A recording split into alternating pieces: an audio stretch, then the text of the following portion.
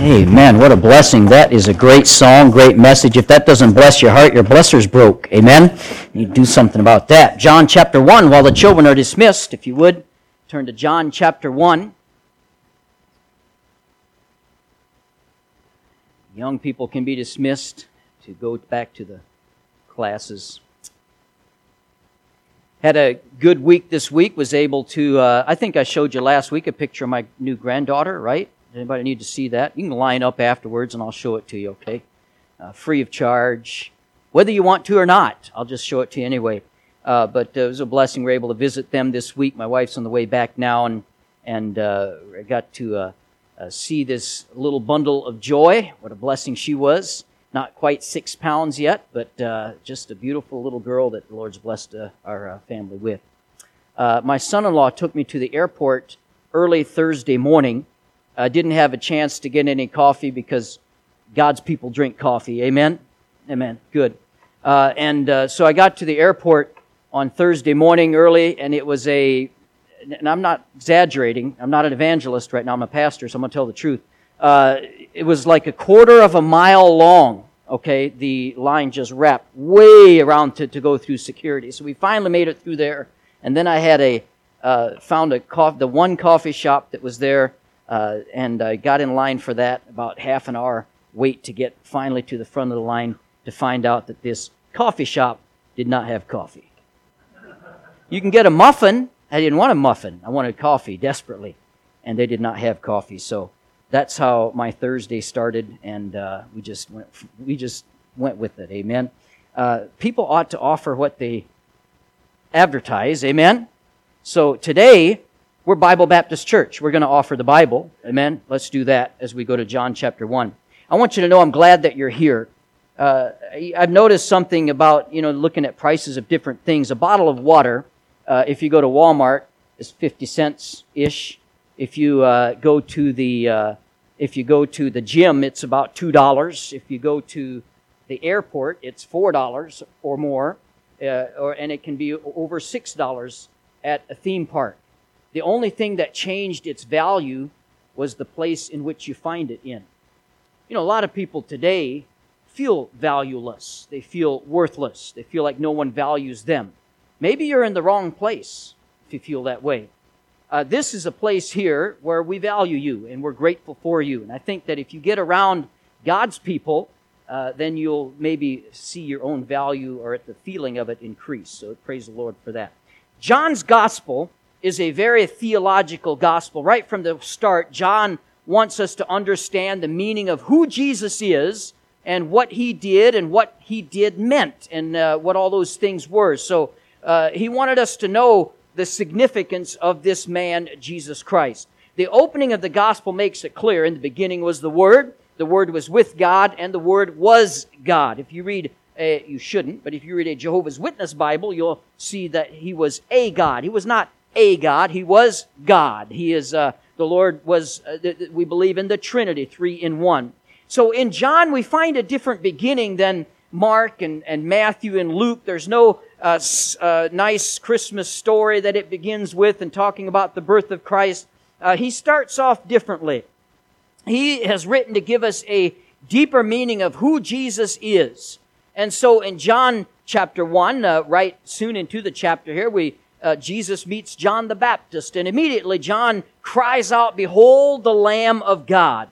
After this, 2 of John's disciples follow Jesus. The next day, Jesus finds Philip and simply says, "Follow me" to Philip, and Philip went with Jesus. Obviously, you read through especially the beginnings of the Gospels here, there must have been something very special and powerful about Jesus. Those who had never met Him until that moment are instantly willing to leave everything they are and all that they're doing and follow Him. Obviously, they would have heard of Him, but it ought to make you think. It makes me wonder what was so special about Jesus. Was it His charisma? Was it the way that He carried Himself? Was it His confidence? Was it the way that He taught and preached? These 3 men, Andrew, Peter, and Philip, had no problem following Jesus after meeting Him the first time. And then Philip saw something in Jesus that so amazed him, he had to run to his BFF named Nathanael. For you older folks, BFF means best friend forever. Not, my daughter let me know it is not big fat friend like I once thought. It is best friend forever. Anyway, but he ran to his friend Nathanael, and I want to read what happens here when he gets to him. We're in John chapter 1, verse 43.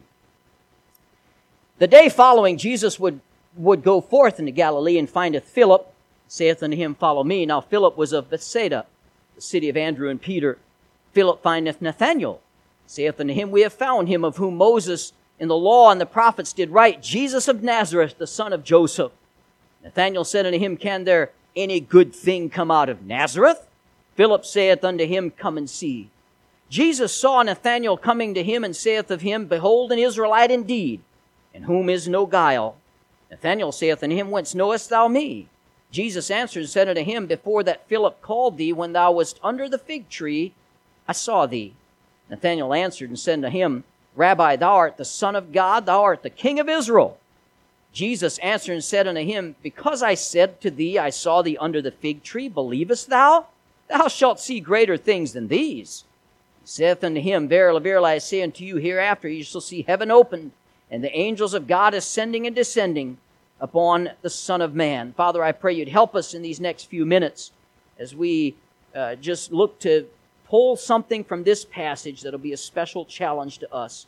We pray in Jesus' name, amen. I want to preach this morning on from under a tree to the top of the world. From under a tree to the top of the world. It's interesting that the book of John is parenthesized by doubt. In fact, last week we talked about Thomas, who is at the very end of the book of John when he is doubting Jesus was risen. And now the book also begins in the beginning with Nathanael doubting who Jesus was. So the beginning and the end of the book of John are sort of coordinated in this way. Now, Philip was not a prominent disciple like Peter, but his conversion is reported here in Scripture. Jesus findeth Philip in verse 43.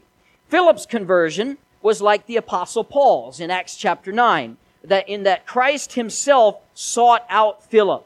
Now, everyone, of course, does not have the same salvation experience. That's one reason why I love to go through and hear testimonies of people's salvation. It's one of the first things I'll ask when I meet a new person who maybe visits our church. We have a chance to sit down. Tell me about how you got saved. And it's a wonderful thing to share with others. Andrew and John were pointed to Jesus by John the Baptist. Peter was brought to Jesus by Andrew. Now, Philip is sought out by Jesus. You and I also would have different salvation stories. Conversion experiences differ, but one constant is always there. It always includes a person coming to the Lord Jesus Christ. Somehow that's where you have to end up. So Jesus tells Philip, Follow me. Now, Philip was of Bethsaida, the Bible says, which was the city of Andrew and Peter. The city of Bethsaida had many great spiritual opportunities. Some of the greatest men that ever were came from there. These three disciples were from there. Jesus did great miracles in Bethsaida. And yet this city, with all of its privilege, had a curse upon it. Let me read you some verses here in Luke chapter 10, verse 13. Jesus is talking, Woe unto you, Bethsaida! For if the mighty works had been done in Tyre and Sidon, which had been done in you, they had a great while ago repented, sitting in sackcloth and ashes. But it shall be more tolerable for Tyre and Sidon at the judgment than for you. What Jesus is saying, hey, what I did here in this city, if I had done those works in Sodom and Gomorrah, they'd have repented long time ago. And yet you continue to reject. This is a sad thing for anyone who is constantly given the truth and does not have a heart's response to it. It's worse for us who have that and refuse it. After Andrew got converted, he sought out Peter. Now that Philip is converted, he seeks out Nathanael. Now most people, Bible scholars, agree that Nathanael is the Bartholomew who is listed later whenever the 12 are listed. And by the way, this is how it ought to be. Saved people seeking out unsaved people. That's how it ought to be. When we are saved out of our sin, our response from then on ought never to be looking down on others still in their sin. We have been rescued, and now we go and rescue others from their sin as well. George Sweeting wrote a book about witnessing, And he tells him about a man named John Currier. In 1949, John Currier was found guilty of murder and sentenced to life in prison. Later, he was transferred, and he was moved to a farm where he was paroled to work near Nashville, Tennessee. In 1968, Currier's sentence was overturned for whatever reason, and a letter was written to him that bore the good news, that told him he is free. He no longer has to serve his sentence, which was a life sentence. But John never received the letter, never saw it, so he never was told anything about it.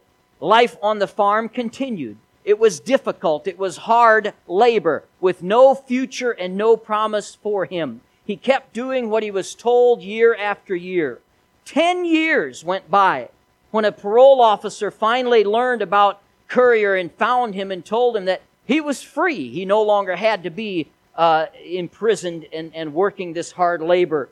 Now let me ask you a question. How would you feel if someone sent you the most important message of your life, year after year, it was never delivered? You just kept on living in your bondage. Well, that's what it sort of is with the gospel of Jesus Christ. You've heard the good news, you know the good news, and you've experienced freedom through Christ. Now we're responsible to tell others. Let us not leave those loved ones and co-workers and neighbors who are in the bondage of sin. Let's not just leave them there without at least delivering the letter to them and letting them know of their freedom in Christ. Salvation precedes seeking, and saved people should be seeking. Nathanael was from Cana. His name means God has given. Here comes Philip, his friend, with the best news he has ever heard or ever carried with him. He says in verse 45, "We have found him, of whom Moses in the law and the prophets did write, Jesus of Nazareth, the son of Joseph." This communication was supported by Scripture and focused on the Savior. By the way, that's what our message should always do as well. Supported by Scripture and focusing on the Lord Jesus Christ. And so here's what he said.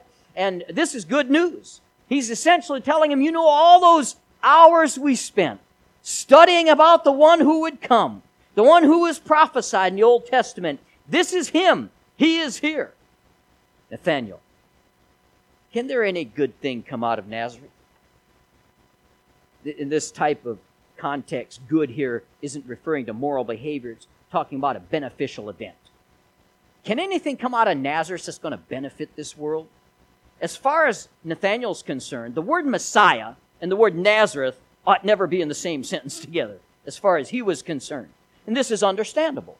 Nazareth had a poor reputation. Nazareth is nowhere in the Old Testament as prophesied connected with the Messiah. There's nothing special ever was expected to come out of Nazareth, especially not the Messiah. So Nathanael was a skeptic until he had an encounter with the Savior. Nathanael's problem, he was a little bit of a snob. He was a little bit prejudiced. Again, and in Jerusalem, people looked down on the people of Galilee as kind of being from the wrong side of the tracks. And it's interesting how people are. You ever notice this? We tend to look down on others who are not like us. And then you take those people we're looking down on, what do? They look down on other people who are not like them.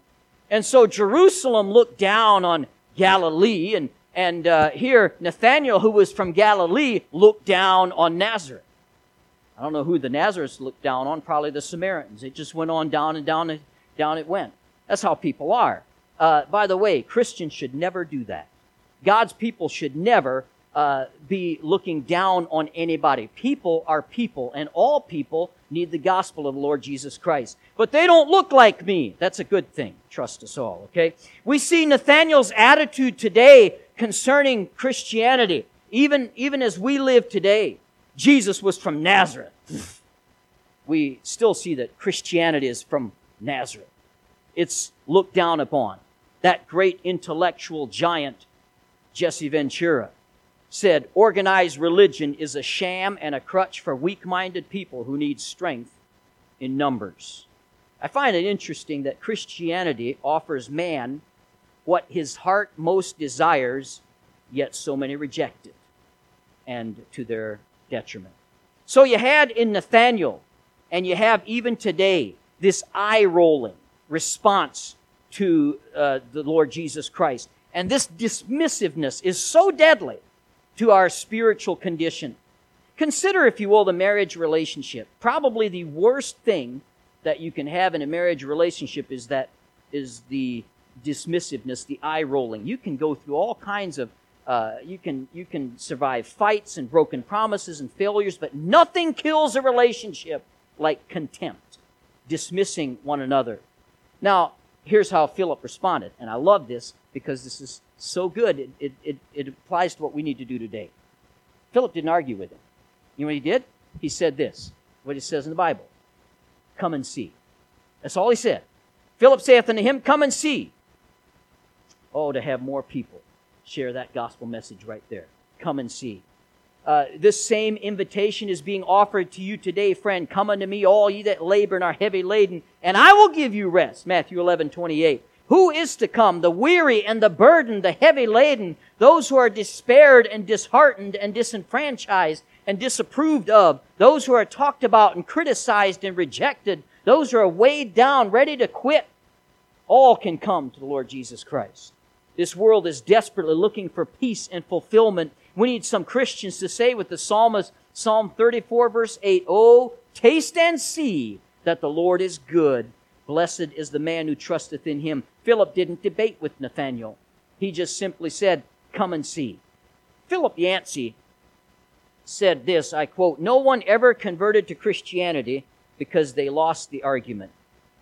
Not very many people, nobody I have ever met, has been argued into Christianity. And it's interesting here, it does not say come and think, it says come and see. Come and see what the Lord Jesus Christ is. The only way to convince a man to come to Christ is to confront him with Christ and to show him Jesus. Don't argue, and I've made this mistake several times in my life where I had a long-standing argument with a evolutionist. Now, I'm obviously a creationist and believe in what the Bible says, and so we'd go back and forth and argue and he'd bring his so-called evidence and I'd bring my evidence, and we'd have this long argument. It never made any difference in his heart. Don't argue people through reasoned debate. Show them Jesus in your life. Arguments usually convince those who are already convinced or at the point of wanting to be convinced. Otherwise, people are just, that's why I'm not a big fan of debates. When I know that Ken Ham debates different ones, and I'm not knocking it, good for him. I'm just not a big fan of them because it seems to me you have two guys debating. Each side is going to be rooted stronger in their own side. A man convinced against his will is of the same opinion still, amen? And so we, instead of trying to argue it, the most effective evangelism is genuine, concerned, loving proclamation and invitation, showing people the love of Christ, showing them what He's done in your life. We win hearts, not heads. That's what Jesus is after. Though Nathanael was a skeptic, praise God, he still went with Philip. Many times unbelief is not willing to investigate the facts, but that was not Nathanael. He went with Philip. When he does come to Jesus, how does Jesus respond? Does Jesus look at him, ha! Can any good thing come out of Cana? That's what he kind of deserved, isn't it?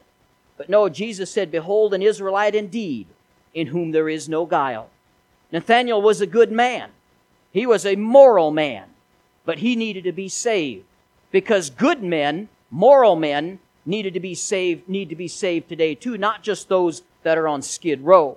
Even after Nathanael's reactionary behavior, Jesus Christ pays him a great compliment. Now, what does he mean by these words, Israelite indeed? It's kind of a weird wording for us, but he's saying that Nathanael, he's the epitome of an Israelite. Nathanael wanted desperately to live up to the standards that God had set for Israel. And so he eagerly, he did everything that he knew, but he waited on the promised Messiah. By the way, there was still some doubt here, probably even with Philip, because it's interesting here when Philip tells him to come and see the one that is prophesied of Moses, he still called him Jesus of Nazareth, the son of Joseph. There's probably still a little doubt even in Philip's mind. Jesus knew Nathanael's character. He knew that Nathanael was the type of guy who was without guile. In other words, he did not deceive or mislead anyone. Look back to the question in verse 46 and you'll see he was a pretty straightforward guy. He wasn't the kind that would beat around the bush a lot. He would just come out and say whatever was on his mind. He was without guile. He was without deceit. He said what was on his mind. And so it's interesting here how he responds. Nathanael's surprised. Whence knowest thou me? Remember, he's still on edge. He's still suspicious. Now, most people, when confronted with a compliment, would either deny it, me, guileless, how do you know me? Or some sort of response like that. Nathanael accepted Jesus' evaluation of his character as being true. His problem was not with his own nature. It was with Jesus' discernment. How did he know him? How did he know about him? Jesus says something then that rocks his preconceptions here. Look at what he says in verse number 48. Before that Philip calleth thee, when thou wast under the fig tree, I saw thee. I love instances like this in the Bible. Not that I need proof of the Bible being true. I believe that 100%. But there's lots of different things we can see in the book that prove its veracity and prove its truth. Here's one right here. If the Bible was fiction, this would not be in there. Because it does nothing to... It's one reason we can tell that this is an eyewitness account, not fiction. Because nowhere we're told what's happening under the fig tree. Or why it's significant. A fiction doesn't put stuff like that in there. It answers it. This doesn't move the plot forward. It causes a distraction for the readers. What was he doing under the fig tree? We don't know. It doesn't matter what he was doing under the fig tree. What Jesus said was for the purpose of Nathanael, not for the purpose of us. We don't need to know what he was doing. Nathanael knew. We don't. And that's all that matters. And the point is here, by the way, I'm of the opinion that it was something pretty significant.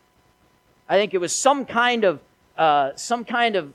maybe a life choice he's coming to. Maybe he's on his search for God. Maybe he's frustrated. Maybe he's asking God, do you even know I exist? Maybe he's having these struggles. The point is that Nathanael could not believe that Jesus knew about it. It was something so private. It was something so significant, so impossible for anyone to know about, that he is astounded and recognizes the omniscience of Christ right here. Jesus showed Nathanael that before Philip found him, he found him. That's a blessing, isn't it? He sees him. He saw him.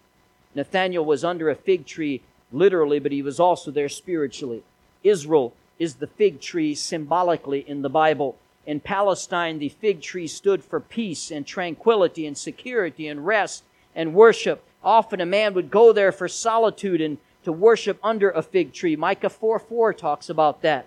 Nathanael was under this fig tree, and maybe he was contemplating about his life. Maybe he was facing a decision. Maybe he was thinking about the Messiah. Exactly what Nathanael was doing there, we don't know. But Jesus knew what Nathanael was. He's the one that saw him. He knew what Nathanael was dealing with while he's sitting under that fig tree. When Jesus told Nathanael he saw him under the fig tree, he's telling him, I know everything about you, Nathanael. I know your innermost thoughts and your heart's desires. When he says that, Nathanael realizes, in short, he knew exactly why Nathanael decided to take refuge under this fig tree. Now, again, this is an eyewitness account. They probably, people watching this scene, if there was anybody standing around, maybe even Philip, would be quite shocked at Nathanael's response here as they hear, all Jesus said to him, I saw you sitting under that fig tree. Now, if somebody told me, and people do all the time, hey, I saw you at Hy-Vee the other day. Oh, when was that? Tuesday, whatever. I don't think about it 2 seconds.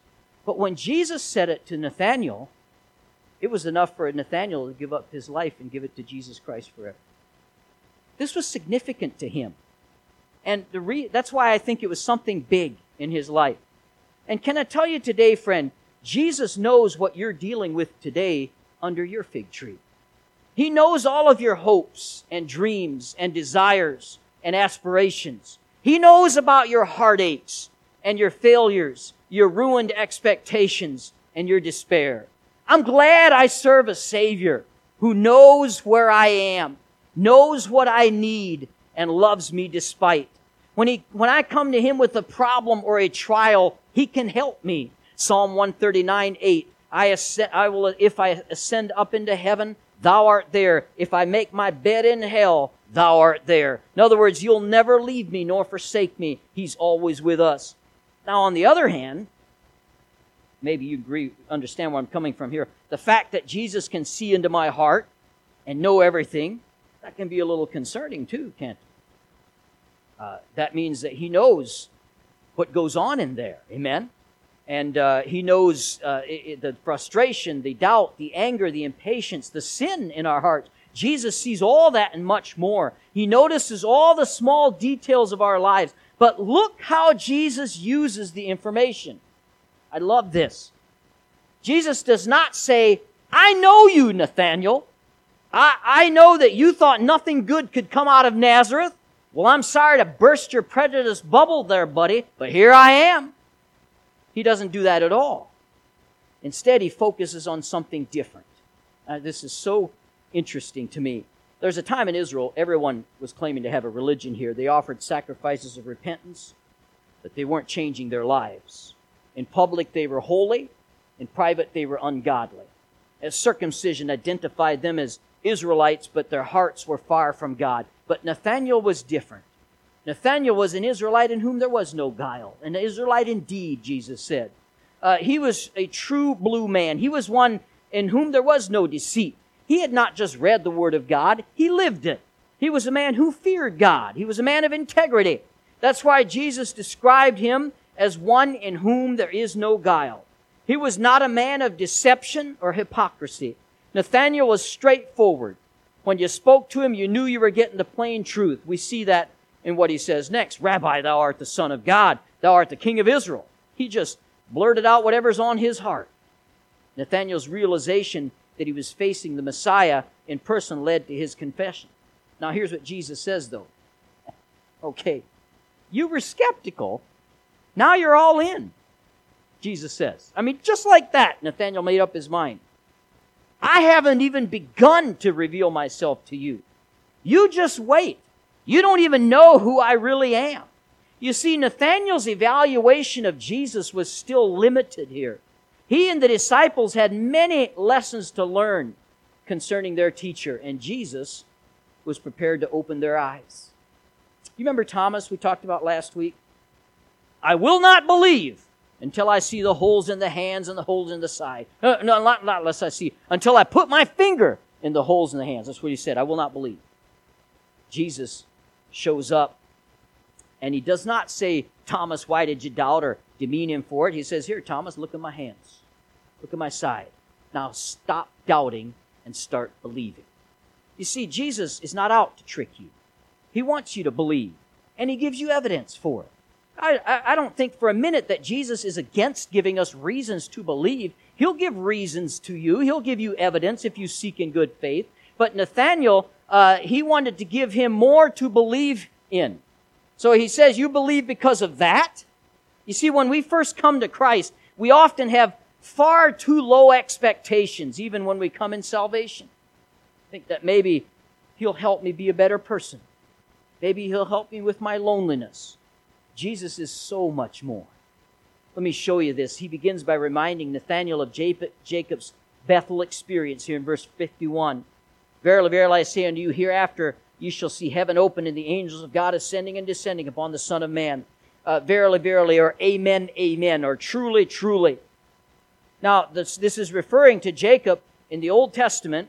He's fleeing from his family after he had been deceptive, and he was the deceiver. By the way, Jacob's name essentially means guile.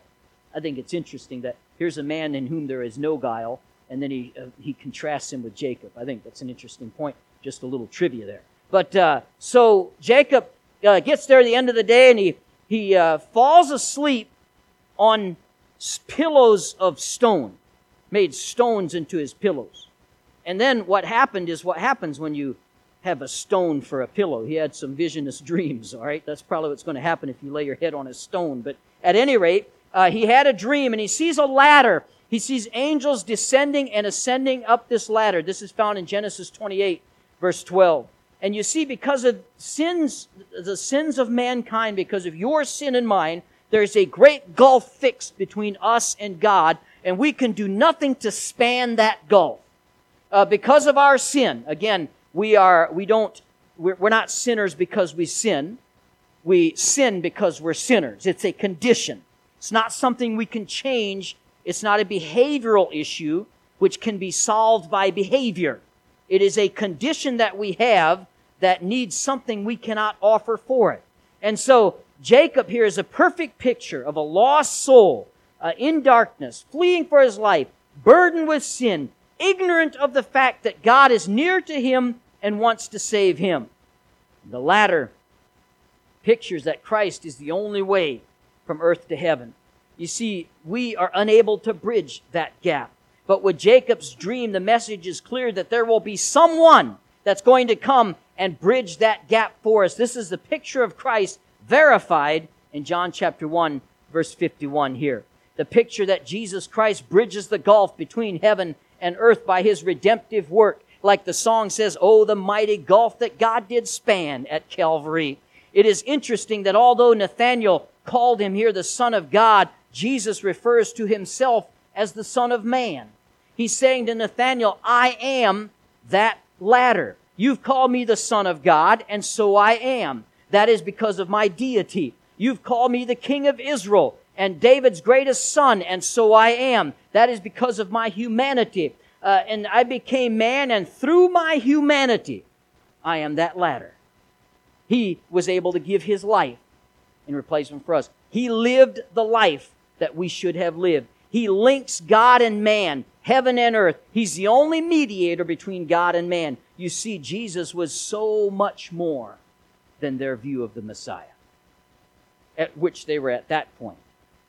Most of them hoped that Jesus would get on a horse and defeat Rome, pick up a sword and give them freedom again. Jesus said, I didn't come to take out Rome, because taking out Rome would not change the human condition. I'll show you far greater things than that. I will defeat not only Rome, but I'll defeat evil and death and Satan. I can bring you into the very presence of God. You see, Jesus, this morning, I can bring you the same great message that Jesus is so much more than meets the eye. He began his ministry being hungry, yet he is the bread of life. He ended his ministry being thirsty, yet he is the living water. He was weary, yet he is our rest. He paid taxes, yet he is the king. He was accused of having demons, and yet he threw out demons. He wept in John chapter 11, yet he wipes away our tears. He was sold for 30 pieces of silver, yet he redeemed the world. He is brought as a lamb to the slaughter, and he is the good shepherd yet. And Jesus is so much more than we can imagine, and he is available to you today. What a blessing. He sees you under your fig tree.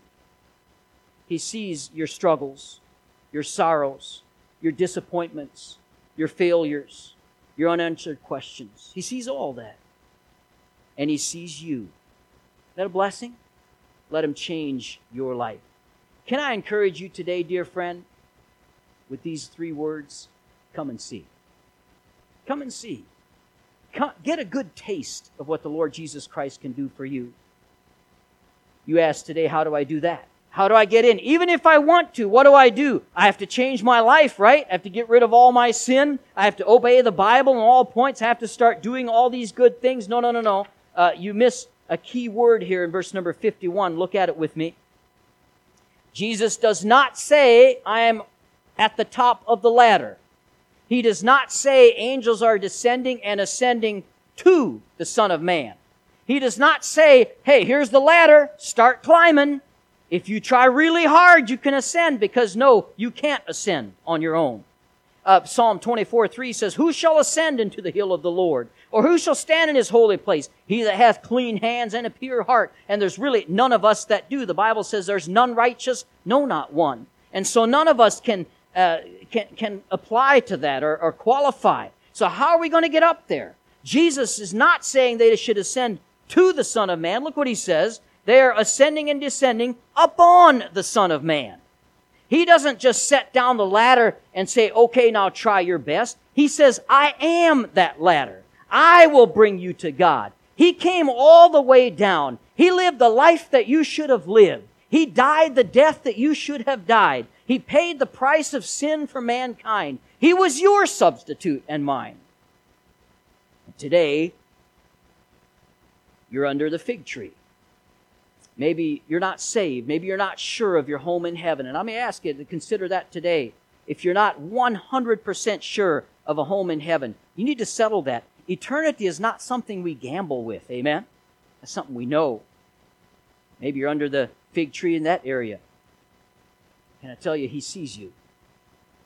Maybe you're a Christian, frustrated with the failure of your sin. You're not able to overcome a sin in your life, and you've tried and you've worked at it, and yet it just continues to have dominance over your life, and you're frustrated with it. Can I tell you today, friend, He sees you.